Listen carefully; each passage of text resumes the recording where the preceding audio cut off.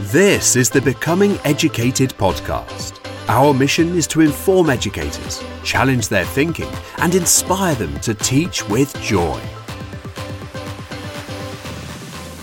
So joining me on the Becoming Educated podcast today is Ros Wilson. Ros entered the teaching profession in 1965 and has served continuously since. She has wide experience in education, including working with pupils with SEND, working with pupils with English as additional language, senior leadership. She was a head of a large primary department overseas. She's been a local authority advisor, primary strategy manager, independent consultant, an advanced skills teacher assessor, Ofsted inspector, creator and published author of Big Writing and its associated texts. And most recently, she has published It Takes 5 Years to Become a Teacher, co-authored with some great names, including Dame Alison Peacock and Professor Sam Twistleton. Ros, such a privilege to have you on the Becoming Educated podcast this morning. How are you? I'm fine, thank you, Darren, and thank you for having me on your show. It's a great pleasure. No, certainly, and thank you so much for allowing me to read your book. I thoroughly enjoyed reading it, and we're going to unpick that book today with a few of the questions I have and get some of your wisdom and tap into some of your experience. Before we do that, I mentioned in my intro that you've had such a wide and varied career. Can you give us a whistle-stop tour of your career today in your own words, please? Well, it's a long career, so it might take too long, so I'll try and do it at high speed. There was 5 years in the UK after I first qualified. They were pretty horrendous. They appear in my books from time to time this year. And then my ex-husband and I went overseas. We had 5 wonderful years on Grand Bahama in the Bahamas, very isolated Bahamian community of over 1,000 people. We were the only expats in the community, had 2 wonderful children while we were there. Relocated to Nassau, the capital city of the Bahamas, and there for 3 years, and then down to the Cayman Islands. And I had 7 wonderful years on Cayman Brac before I came home. And restarted my career, which was pretty horrendous again. Awful experience. I think we might be talking about it later on. And that was back into supply teaching, and I was in my 40s. I mean, what a culture shock. And then a lovely 5 years as head of English in a middle school in Bradford. Moved to Kirklees. A lovely 3 years and met some wonderful people in a junior school in Kirklees, and then had the great privilege of joining the Kirklees advisory team, which in the 1990s, which is where we are now, keep up, was a very forward-thinking, cutting-edge team, large team, 60 inspectors and advisors. And I learned so much with them. I was the advisor for assessment and curriculum. So that was a fantastic time. And then had the huge privilege of going to Qatar in the Middle East for 3 years, and then came back and started the independent consultancy. Whistle stop. Right, thank you. 2001, January 2001, I started the consultancy. So 20 years ago. Brilliant. Thank you so much for that. And as I said, such wide and varied experiences, especially the different cultures that you got to. And we're going to tap into some of the things you mentioned there about your early years in teaching and coming back from being abroad. I've got questions about that. So before that, we're going to talk about this book. It takes 5 years to become a teacher. This wonderful book full of such wisdom and insight. What prompted you to write it, Ros? I was sitting having a very casual conversation over a Chinese meal, which is our favourite food, with 2 friends, 2 dear friends, Ben and Kirsty. Kirsty had been my front of house when I was on the road continuously. She'd been with me for 3 years, and we'd got on fantastic. And Ben had worked in the same organisation at that time, coordinating and planning events. And we were chatting about it, and Kirsty suddenly remembered that I'd once said to her I'd once said to a crowd of delegates in front of her that it takes 5 years to become a teacher. And she'd questioned it later and we chatted about it. And then, of course, she left us and she did her PGCE. She already had a degree and she became a teacher. And she said after 3 years, she thought she'd got it. She thought she was a teacher. She said, but now this has been her 5th year, literally. She's just finished in this summer, her 5th year. She said, and it was like magic. She said she could see what I meant. Suddenly, she didn't have to think about it anymore. It was totally natural to her. She could, as long as she did her planning beforehand, to sail into her classroom and just do the biz and interact and everything. She said, and then we were chatting about how horrendous it must be in this year of the pandemic and probably next year too, where people's education has been so disrupted. They haven't had the experiences in school that they should have had. A lot of home learning, we can't visualize what it must be like for the new cohort to start teaching this September, as they just have done, and August in your case, I'm well aware of that. Having hardly been in university, some of them, for the last year, and certainly not getting to go do their teaching experiences in schools. And that was when I said, well, perhaps we ought to write a book to help them so that they can hear what you heard. Mm-hmm. And do you know that was exactly 11 weeks before the book came out, Darren? I wrote the book in 7 weeks. Oh.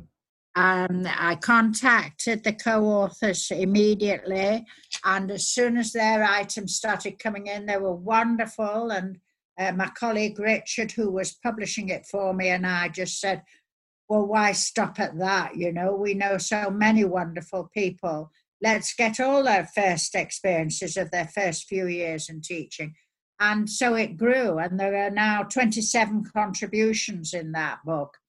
And what struck us as they came in was how different they all were. The stories were funny or sad, full of pathos, but the experiences were so similar, Darren. And that was striking. Nobody said, I sailed, but Chris Dyson, my dear friend, did. He sailed in and then he admitted it was his ignorance rather than the fact that he was that teacher. He was just so overconfident at the time. Loved that man to pieces. So, I reflected a lot on it as I wrote the book, because education lecturers and tutors never told us they had a hard time when they started. No one ever said when we first started in school, in those days, no one ever said to you, you're going to have a really crap time for 5 years, and then it'll all shape up. And now we're losing wonderful teachers after only 1 or 2 years. And it's simply because no one has supported them through those hard years.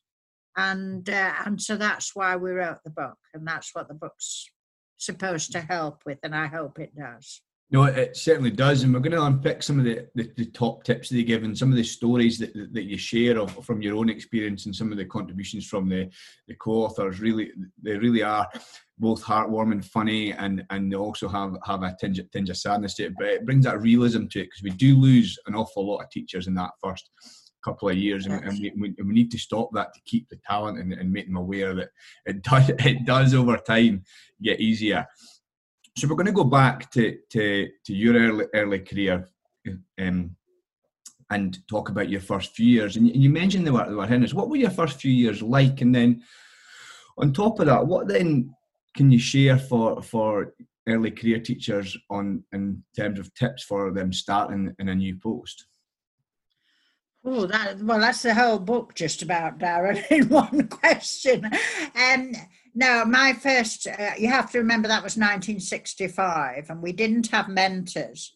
And there was actually no professional development at all in education. Once you had qualified, excuse me, I'm an allergic person. and I have a cat, which I shouldn't have. Once you have qualified, you were just thrown in, and that was it. You were assumed to be a teacher. And, you know, my cohort was the last of the first 3-year trained. Before that, a lot of teachers were only 2-year trained, and nothing after that for the rest of their lives. We were 3-year trained, but no further support or development. I mean, I arrived at Normanton Secondary Modern School, and people today are only familiar with comprehensives, but some of the old secondary moderns, including Normanton, were well challenging, really difficult schools to work in a very impoverished area.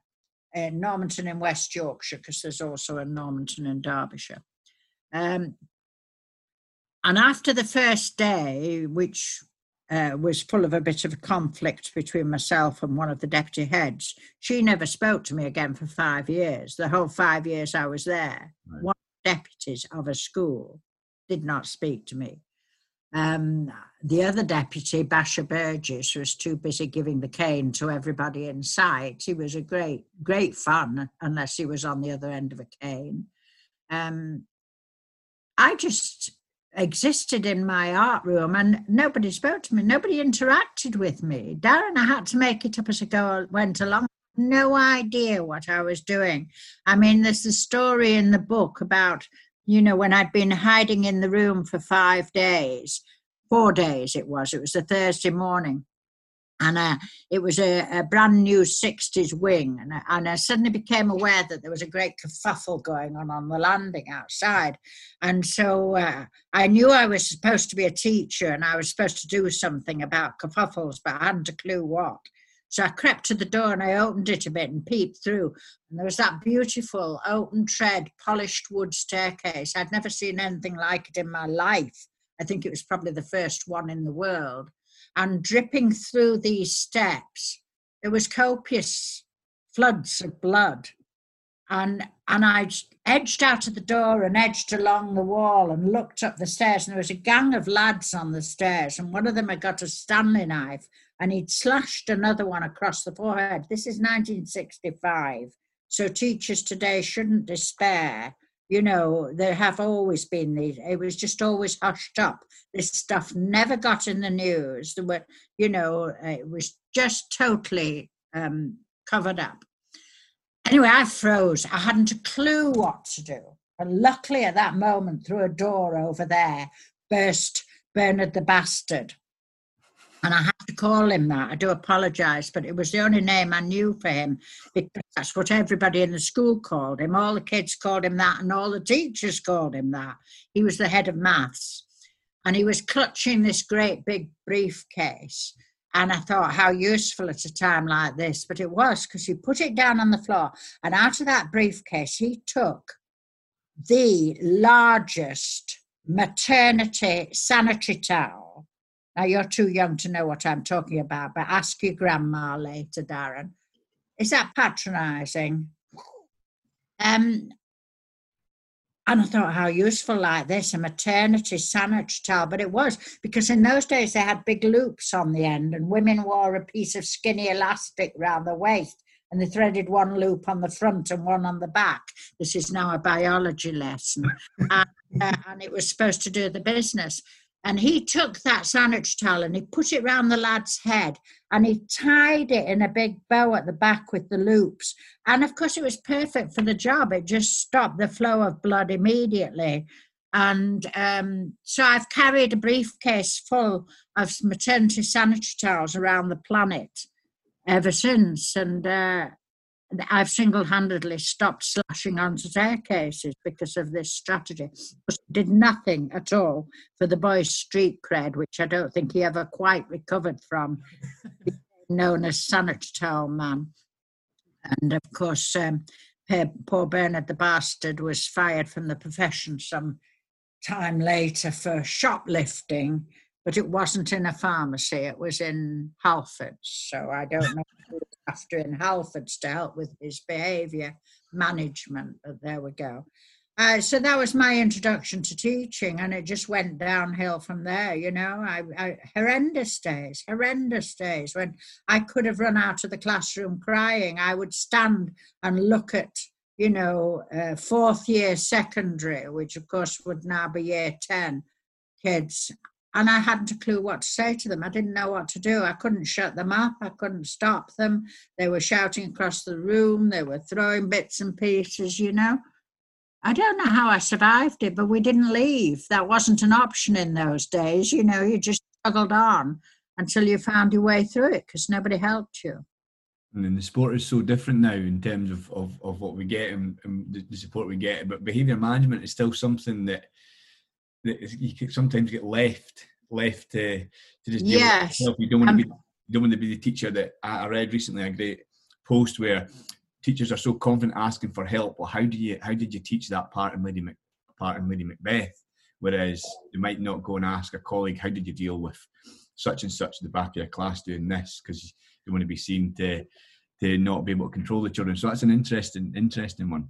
I think it's back to that first point when we started, Darren, that they assume that we all assume we're the only ones who can't do it. We assume that all these confident, mature teachers around us have always been able to do it, and they haven't, and nobody talks about it. It's the dirty secret in education, is that we all stood there at some point and looked at a class in despair and thought, what do I do now? Where do we go from here? How do I manage this?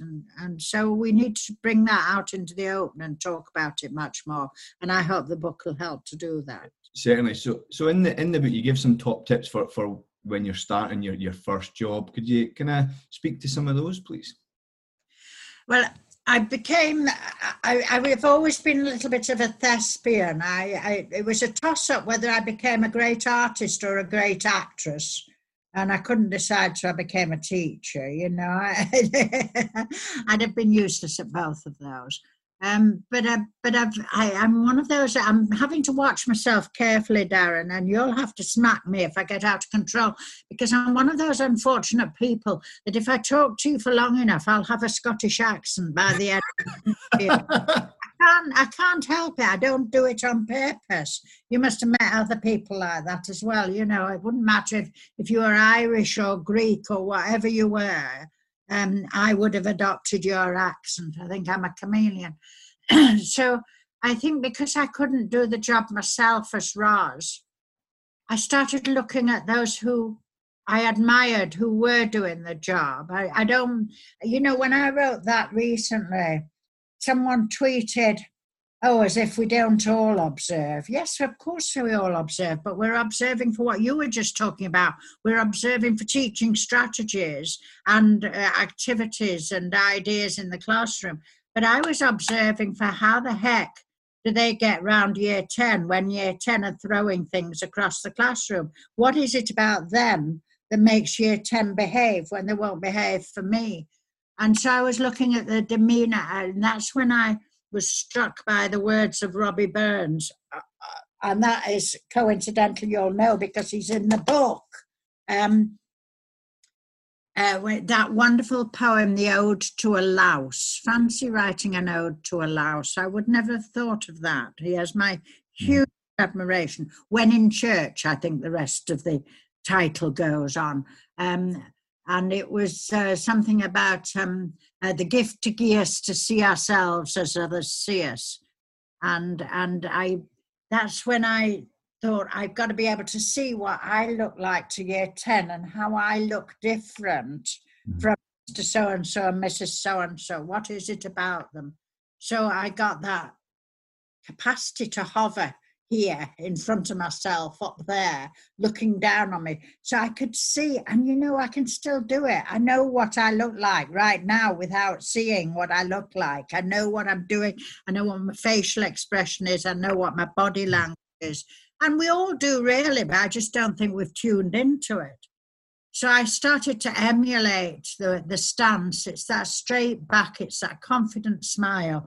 It's that making eye, even when you're not confident, bugger it. You're acting a part. You're the effective teacher. Do you want to delete that little slip into colloquialism there.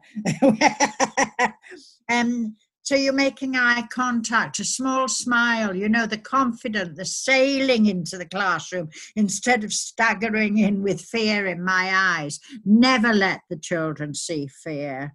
You've got to be able to act your way through it. And then, of course, separating it out, the other side of behaviour management is clear standards, clear expectations, clear behaviour rules, if you like, and discussing them constantly with the students at the beginning, why we want that, who wants it, whose idea, getting them to contribute the ideas, because they do know how they should behave. It's just more fun not to do it. And, I behaved like that in school, Darren. I nearly swore again. I was horrendous in secondary school. I was in a girls' grammar school where you don't behave horrendously, not back in the 60s, 50s and 60s, but I did. So I know where they're coming from. So it was getting tuned into that culture. Brilliant, thank you. And we're going to unpick some of that behaviour management a little bit later on again. So thank you for introducing it there. You spent many years teaching in the Caribbean, and you mentioned some wonderful destinations in your whistle-stop tour of your career. What was it like teaching there, and then what was it like when you returned to England? Oh, I adore the Caribbean. I adore West Indian people. The sun and the brightness, and their spirits are so bright. And, they'll be standing in a group in the middle of the road, and it doesn't matter. Everyone just drives around them, and they'll be shouting and arguing and fearsome looking, and you think, my goodness, World War 96 is about to break out, and all of a sudden they all fall apart laughing, and they're high-fiving and they're slapping each other. They are the most brilliant people on the planet. So why have we done whatever it is we've done in England that has crushed that wonderful spirit, or were we just frightened of it and we couldn't cope with it? They're wonderful, wonderful people. However, the school that we started in on Grand Bahama, in this isolated community, and it was isolated up a 30-odd mile sand and pothole and rock, you can't call it a road, it was a track through the bush. It was a long, thin school building, only 12 feet wide, and there were 6 classes in there with just a freestanding blackboard between each class. And the furniture was all even before that, it was Dickens furniture. It was the long bench desks that hold 6 kids with a bench seat attached, or the single desktop with a seat attached, ancient old stuff. Apparently England had given it to Canada in the 1940s, and Canada had then passed it on to the Bahamas somewhere in the 1950s, 60s. And it's probably still circulating in parts of the world that are short of furniture. At least it was built to last. And we had a blackboard and a piece of chalk, and that was it. There was no books, there was no equipment, there was no apparatus, there were no resources, there were no textbooks, there were no novels to read, there was nothing. And I think my ex-husband and I both thought we were lucky because we had art backgrounds, and so at least we could teach. We could draw on the blackboard what it was we were teaching about. I know he had great success when we were teaching GCE right through the school. He had great success with science because he would draw a test tube on the blackboard and he'd say, this is made of glass, like the glass you drink out of, or like this glass bottle, but it's thinner. And this is a Bunsen burner, and he'd be explaining how it worked and how you turned this thing and the flame went blue, or the flame, and it was all done with mirrors. And these kids passed these exams. They got wonderful results, Darren, because it was rich and exciting for them. Later, as the school grew, because no one ever got, it was a through school. It was theoretically aged 4 to 16, but I think the oldest pupil was about 27. We had that theory that he looked that old. my ex-husband had to move his class up to what had been the original school on the hill, and that had holes in the floor, and the kids had to balance the desks and chairs in between the holes so they didn't fall down onto the rocky cliff. I mean, it was horrendous, really, if you look at it. But we loved it. We didn't think it was horrendous. We thought it was not fun because we took this teaching very seriously. I think we had no expectations when we went. Mm-hmm. And the beauty of the West Indies far outweighed the down bits. Mm-hmm. Of course. We could do it. We had our mouths, we had a piece of chalk, we had a blackboard, we could do it. And we did it. So then what was it like when coming you back to England? Yes.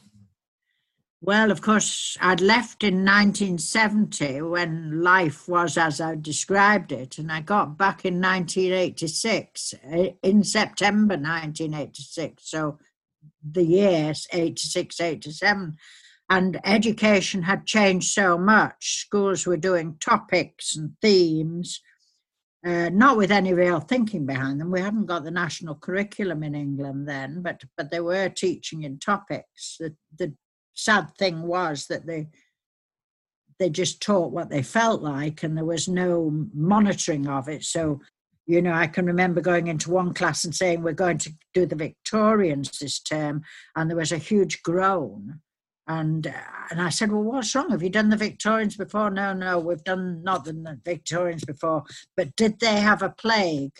And it turned out that it didn't matter what anyone taught them in history, it always ended up with a plague. So they were tired of roaming around the school ringing a bell and shouting, unclean, unclean.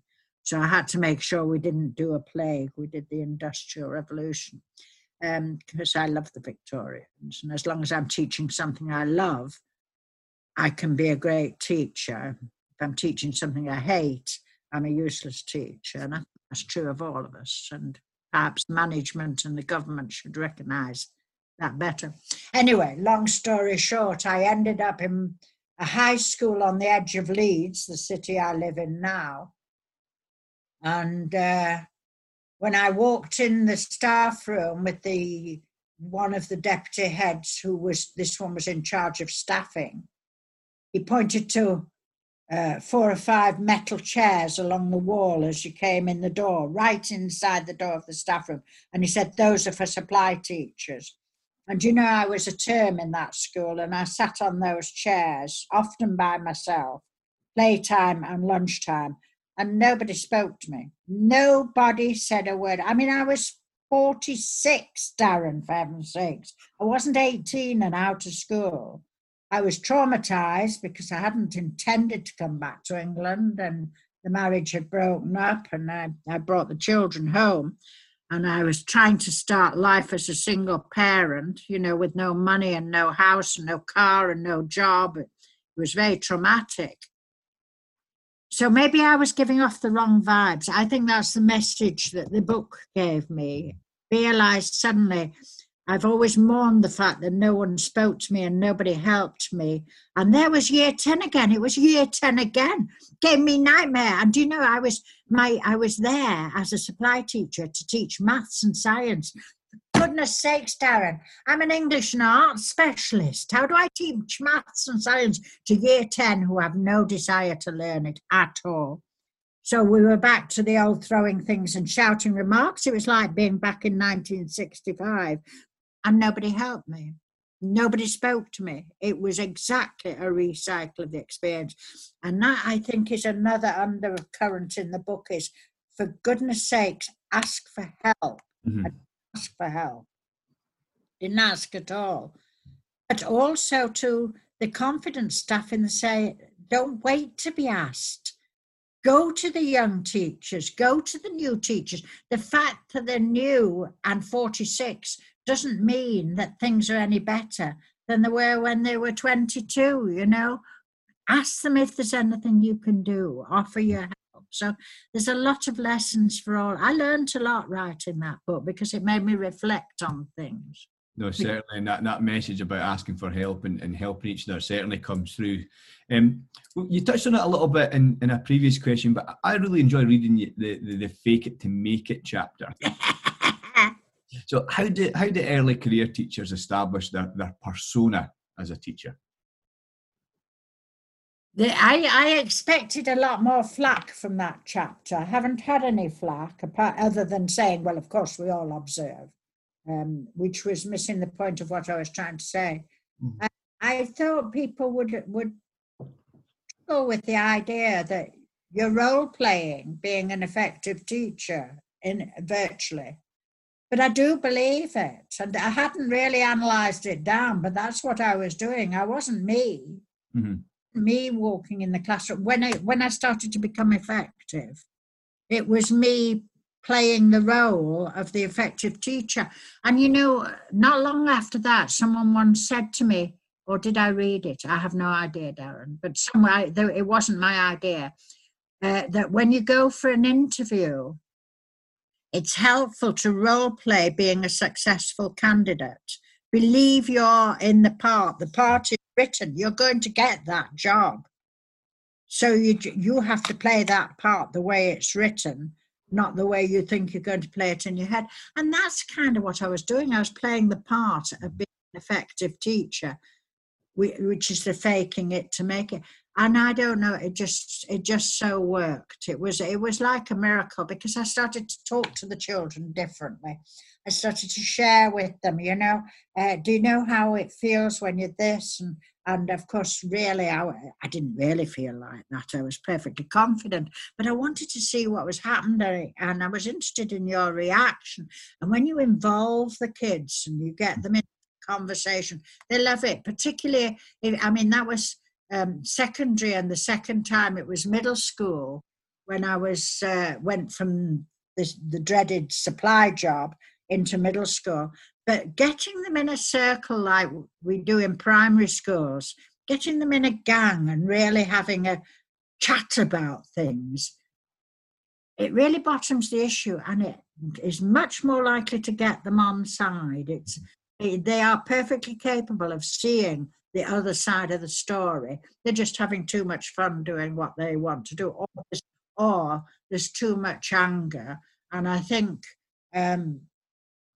there's quite a few new books come out recently that touch on that, is the different reasons why kids do play up. And one of them is huge anger at what's going on in their lives. So the better you get to know the kids and the parents and the home situations, that's also a help, because bringing empathy to the equation, you're asking the kids to develop empathy. You need to be modelling empathy. You need to be showing them what it's like, You certainly do. We're now going to unpick a little, some teaching strategies, and can I go a little bit deeper into some of your other chapters? Yeah. You're right that it has always been your feeling that far too much fuss is made about differentiation, and that it is not as difficult as it is made out to be. So what are our options for differentiating any task, Ros? It's not only not as difficult, I didn't say it in the book because the book was supposed to be to help young teachers, and they don't always have a choice. They enter into systems where they're expected to do what the school already does. But differentiation can be positively dangerous, Darren, and I feel that very, very strongly. And it builds barriers between groups. It deprives the least. It's great for the most able. They feel wonderful about the fact they're top, and they get to do the hardest work, and all the praise falls on them. But for the less able child, or the child who's missed a lot through illness, or the child who's struggling because there are terrible things going on at home, and these aren't taken into account, to be shoved in another group where they're just given a worksheet with lots of pictures to colour and write one word underneath, we are divorcing them from the curriculum. We're making the gap between them and the more able children larger and larger and larger, until it becomes a boundary that they can't cross. They can't get back into the mainstream because they have been deprived of too much experience. And I think that all children in a class or a group, I don't think, first of all, differentiation is the same as streaming. I feel just as passionate about not streaming classes in a year as I do about not differentiating groups within a class or group. And I think you give everybody the same work. You work to the same high expectation. You teach to the same high expectation.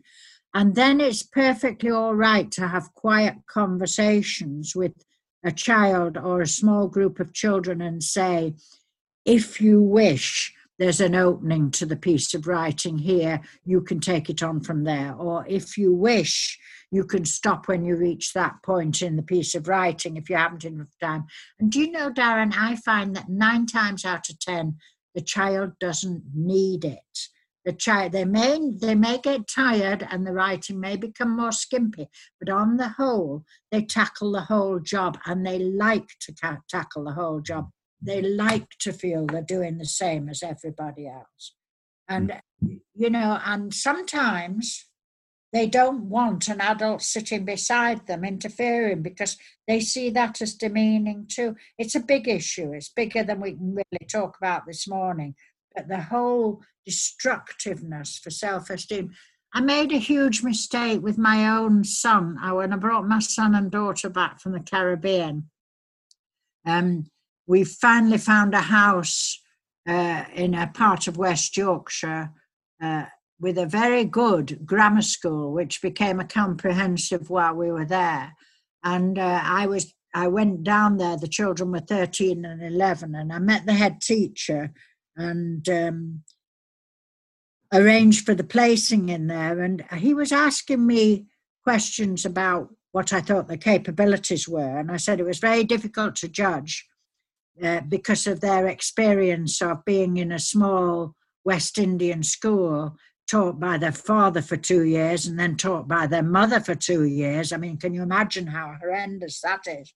And both of them had gone through school a year older than the rest of the children in their year because they'd had a much more privileged years, obviously with us, you know, being able to read and write, things that those children hadn't had the opportunity to learn, many of them, before they went to school. So I said, well, you know, they seem to me to be well on course, but I'm not familiar with the English standards right now. So it might be as well to, my daughter was going into mixed ability the first year of grammar school, where everyone was taught the same, and then they would sort from there. So there was no problem for her. But I said, well, with my son, he's very good at maths, but I don't know if we covered the full curriculum that you cover. So perhaps he should go in a lower group to start with and then move up. So they put him in group 3 out of 6.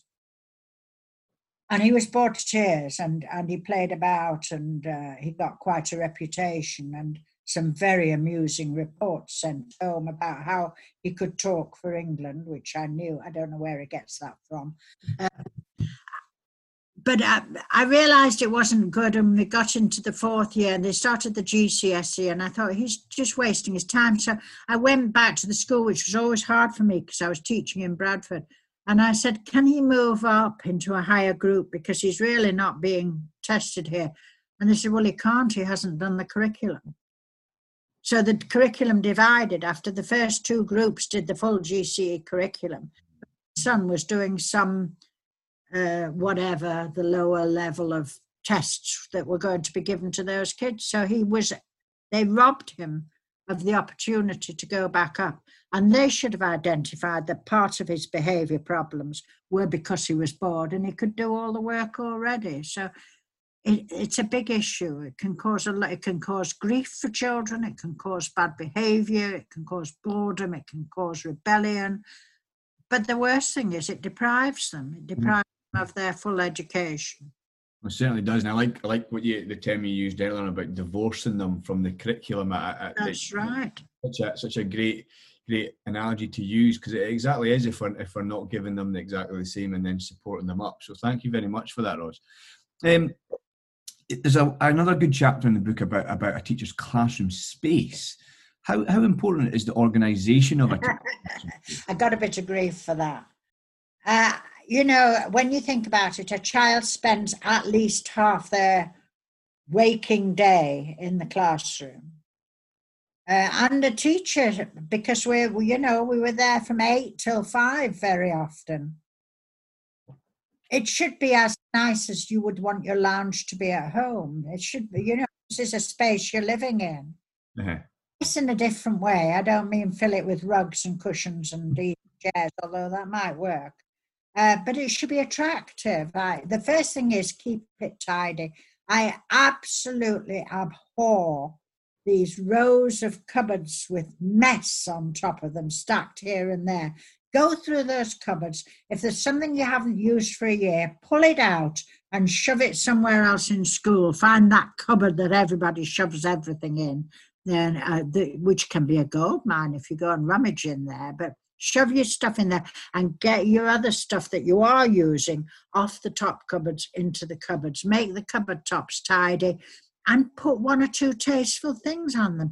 Put bunches of leaves or flowers or whatever.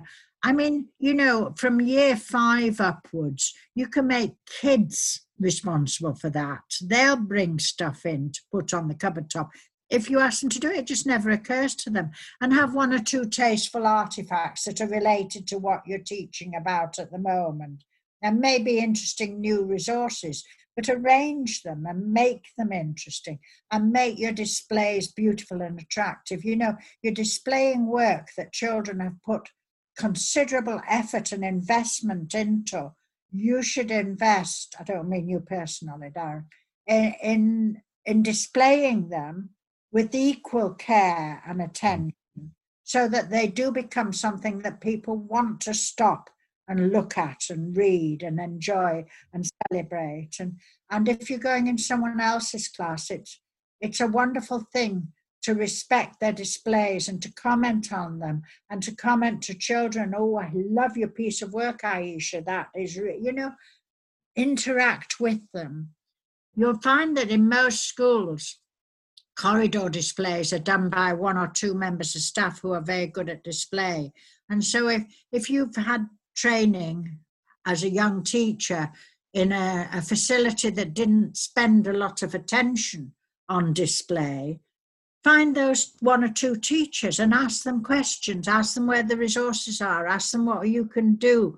Display is not difficult, it's just not taught, it's not addressed. So it's about that extra attention. Walls and cupboard tops, my big bugbear.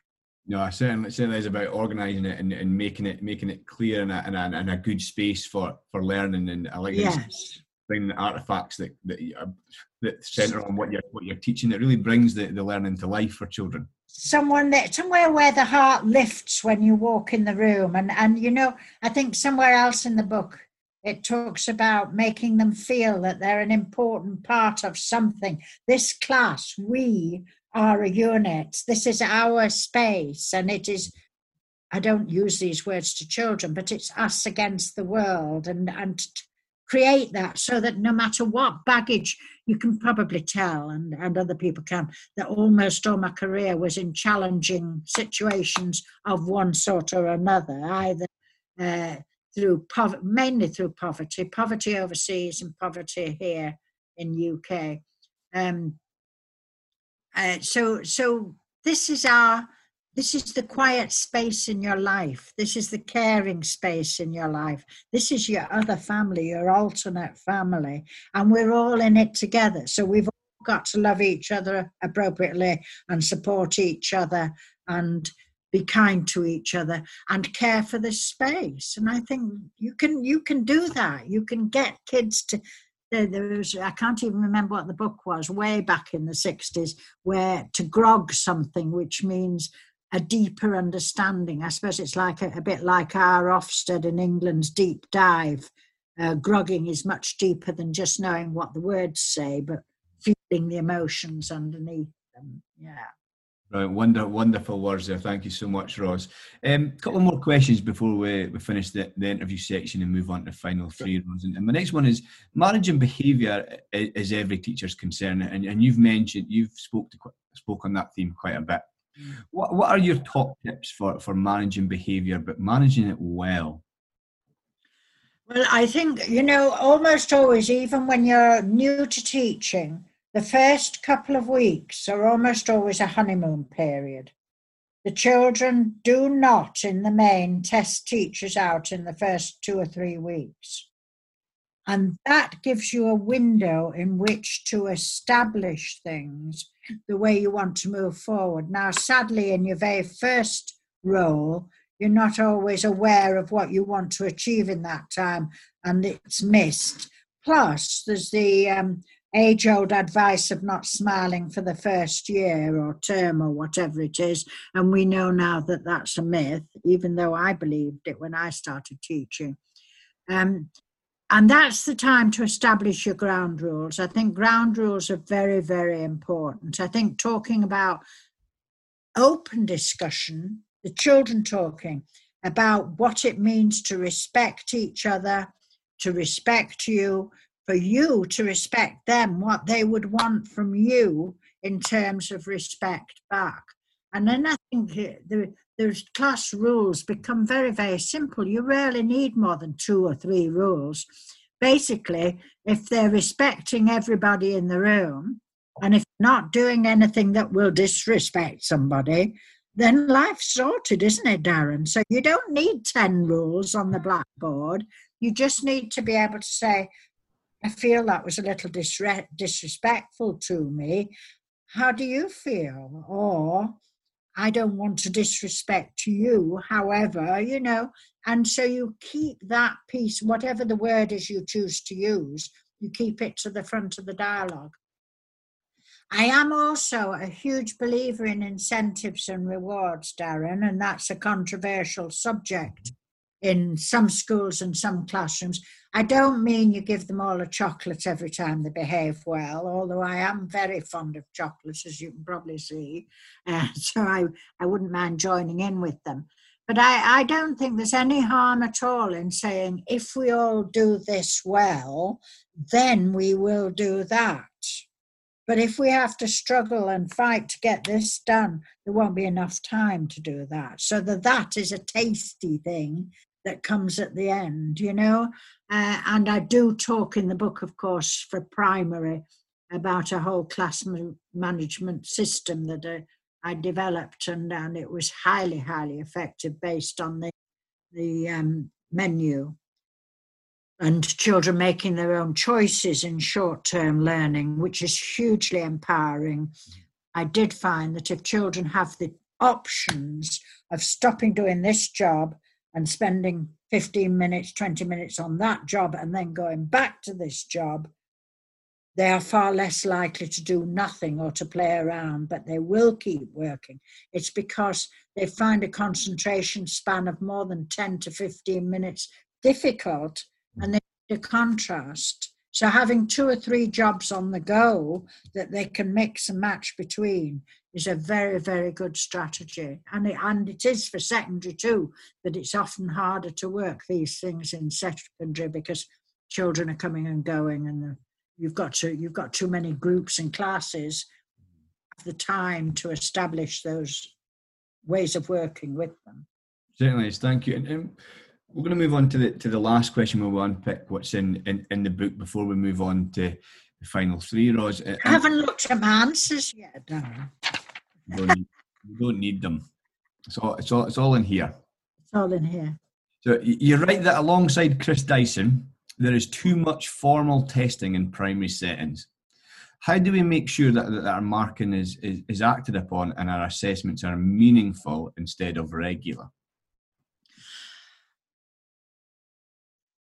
It's a difficult time with the no more marking culture and the diversity between schools and expectations. And then, of course, there's Ofsted and, in your case, in Scotland, HMI. Although I do have to say that on the whole, HMI are far more positive experience than Ofsted is, which can be very judgmental and negative experience for some schools and some teachers, not all Ofsted. Assessment should be formative and diagnostic. I can see the place for summative assessment. We live in a world where it is necessary to be able to judge standards, particularly for going into universities and things of that ilk. But for a teacher in a classroom, basically, you want to know if the children have learnt that which you're teaching. And if they haven't learnt it, you've no business going on to the next thing. You're just, you get back into that classic thing of, well, I don't know why they don't know it because I've taught it. Well, if they don't know it, you haven't taught it the way that child needed to learn it. So at the end of every lesson, to a small degree through talk and unit, you need to be using methods of assessment that break down, itemize what it is you aim to change. And that can be subject knowledge, but it should also be an awful lot about the skills and behaviours of the subject, much more about that. Subject knowledge is a context for teaching, but it's the philosophy and behaviour of the subject that is, on the whole, more important.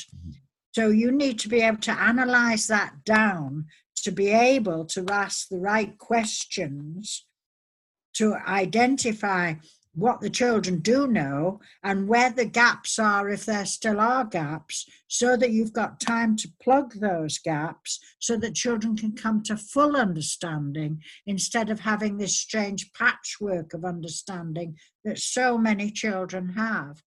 And that's really what formative and diagnostic assessment is about, that it's so little understood.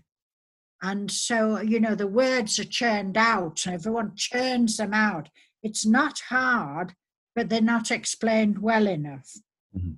So when I'm starting a teaching unit, my big questions are always going to be, how do I want the children or students to be different at the end of this unit? What is it that's essential in what I'm teaching?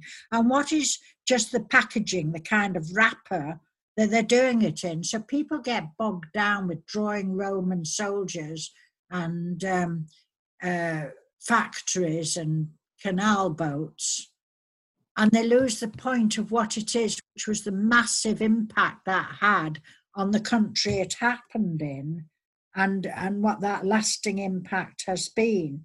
So it's about teasing that out. I don't know if I've got anywhere near answering the question. What was the question, Darren? About making sure our marking is acted upon it and our assessments are meaningful. Right. But I think what you're saying there, I like about asking the big questions about what difference do we want to see in the learners at the end of your teaching sequence, and using that to map. That's your framework, and then identify the bite-sized bits within it. And they're the bits you should be teaching. And they're the bits you should be. And so I love the structure where you say at the beginning of the lesson, you open the lesson, not with a Walt and a Wilf. I don't have much time for those because I've seen them so misused so many times. And I have, of course, had the privilege of seeing so many teachers teach, so many wonderful teachers. But instead by saying, by the end of this lesson, I want you all to be able to say this or explain this or do this or demonstrate this, whatever it may be. And then partway through, you stop again for a mini plenary, if you like, and say, remember, by the end of this lesson, I want you all to be, are you on course? Is there anything I haven't shown you or told you? Blah, blah. And then at the end of the lesson, okay, now this is the moment. Turn to your friend, turn to your group, explain this, demonstrate that, choose someone to represent you, come to the front, explain this, demonstrate that. And then you start the next lesson. What was it we learned last lesson? So-and-so, show us, remind us. What have you all remembered that? We're going to move on from that. This is the next piece of the puzzle. But once a week, probably on a Friday or a Monday, go back through all the bits of the puzzle they're supposed to have now. You've got to get them to move it from the short-term memory into the long-term memory. And the only way to do that is by frequent revisiting and repetition.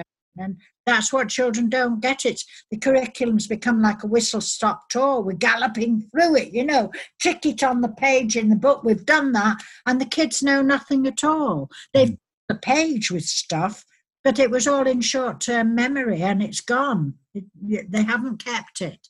So better to learn less, but learn it better.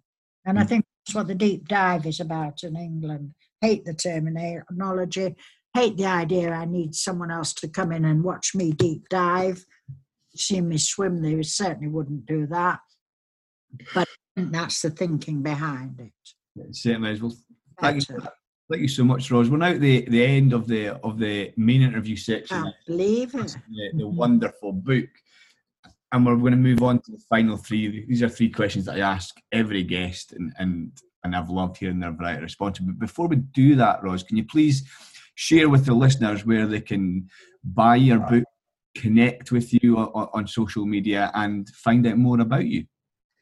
Okay, that's a lovely question, Darren, because I have a new website, so people must accept my apologies that for now it isn't as well populated as we aim to have it, because it's very new. It was only opened a couple of months ago for the purposes of this book, really, and because I've written 4 books in 3 months, which is perhaps a little bit challenging. Maybe I shouldn't be semi-retired. It's dangerous. But the website is called All Written as One Word. If you just go into your search engine and put Ros Wilson Edu, Ros Wilson Ed, no you on the end. I don't know what I'm doing here. www.roswilsoned.com and then /shop. It'll take you straight into where the books are. So that's really the best shortcut. And I'll put a link to that in the episode show. Will you do that? Thank you, Darren. Just click on the link and it'll take them straight to that area of the website where they can buy the book. That would be brilliant. And of course, there's a book for every member of the family for Christmas on there. So that's your Christmas shopping sorted. Santa's Little Shop and Ros, because there's the teacher's book. There's It's Just a Journey, which is my autobiographical wander through some of the funny journeys in my life and some of the disastrous ones too. And then there's 2 lovely kids' books, one called Myrtle Marple, and that's for sort of 8 to 12-year-olds, 9 to 12-year-olds, and The Vanishing Virtual, and one called Boris Meets the Mayor. And that might be a little bit sensitive, but it's fun. And it's for sort of 6 to 9-year-olds. Brilliant. Christmas shopping sorted. It certainly is. Thank you so much, Ros. So we're now on to the final 3 questions, Ros. And my first one there is, what book or text has had the biggest impact in your teaching career? I saw that question. You'd sent me the final 3 questions, Darren, and I quaked because there are so many books and I'm constantly receiving books. And I think the short answer has to be that there is no one book for me. I think every book I read has an impact on what I think and what I do. Sometimes because I so strongly agree with them. For example, the most recent book I read was by Hayley Hughes, a friend of mine, and her feelings on differentiation and some of the other things. So talking about why teachers leave the profession, feelings about behaviour, I could identify with. The one I read before that, and these are genuine, was my dear friend Mary Myatt with Back on Track. And her feelings on differentiation, which almost exactly mirrored mine. And, so it doesn't matter whether the writer is saying the same as I think or saying different to what I think. It still sparks off thoughts, Adrian Bethune, Phil Beadle, Sarah Mullin. There's so many writers today who are saying such wise things. And my message would be, it doesn't particularly matter which you read, and it doesn't particularly matter whether you agree with them or not. use them as a springboard to let your thoughts wander and to challenge what you think, challenge yourself. You know, the book doesn't have to challenge you. You need to challenge yourself. I've had to change some of my beliefs as I've moved through my career, and we will have to, because we're not always right. But one thing I would like to recommend particularly is if you can become a member of the Chartered College, and I do believe that schools and head teachers and leadership teams should be enrolling the whole staff in the Chartered College for Teachers. I think it's an amazing facility. I think Dame Alison Peacock, who leads it, is an amazing woman, and the vice chair, Professor Sam Twizzleton. But you get this 4 times a year, you get this journal, and it's just packed full of the latest research that's come out on issues to do with teaching. So this quarter's is all about developing evidence-informed teaching techniques to support effective learning.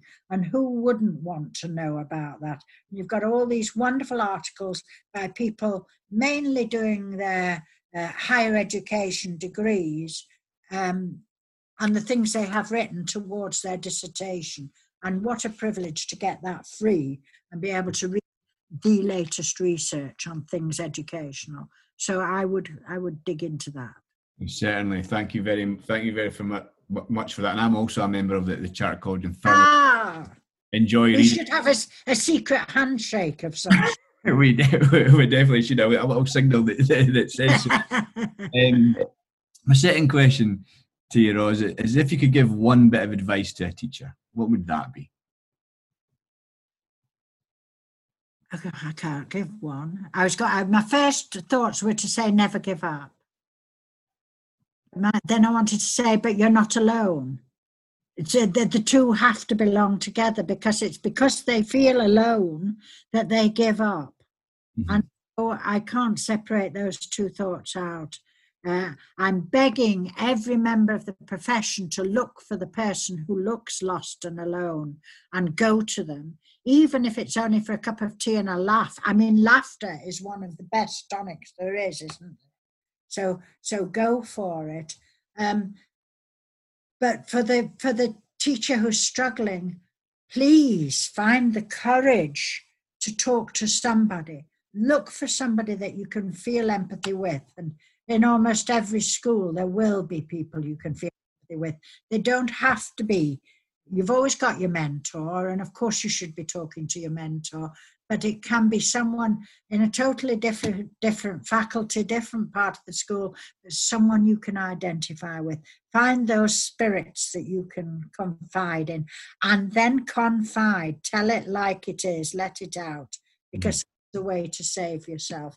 I think it was Haley who talked about also, when things get bad, just take a minute, go to the wall and do your deep breathing. Do your 7 in and 7 out and 3 in, or whatever it is. I can't count.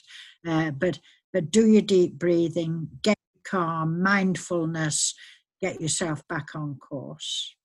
Brilliant. Thank you so much. And it links so wonderfully to what you said throughout the conversation in terms of asking for help, and absolutely don't isolate yourself. So thank you very much. My final question to you, Ros, is what do you think gets in the way most of great teaching? Government. That'll be the end of my career, won't it? I am a huge believer, and have been for many, many years, Darren, that education should be run by educationalists. Mm. You do not find the doctors allowing their profession to be run by anyone but medical specialists. Accountants, lawyers, solicitors, all the great professions manage their own profession, but not education. And then every time the government changes, all the systems change, all the methodologies change, all the accountability changes, increase stress, rewrite the guidebook. I think we're having classic demonstrations of that with the rewriting, which I know is necessary for the current pandemic, where every 3 weeks we're being told, no, don't do it that way anymore, do it this way. Well, I understand why, because they are having to make it up as they go along.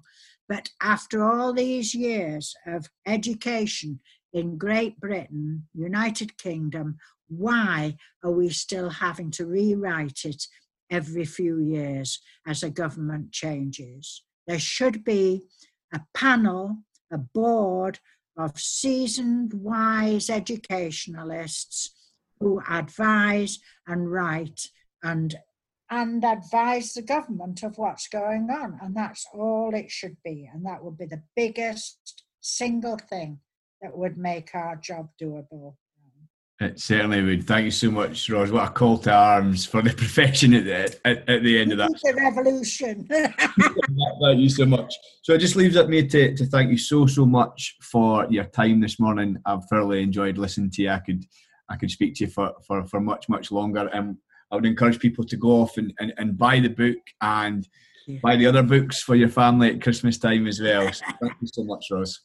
Oh, I've had a lovely time, Darren. I can't believe that's the end already. Can't we just stay and finish the morning like this? Thank you so much, Darren. It's been great fun. Thank you. Thank you for listening to the Becoming Educated podcast. Until next time, teach with joy.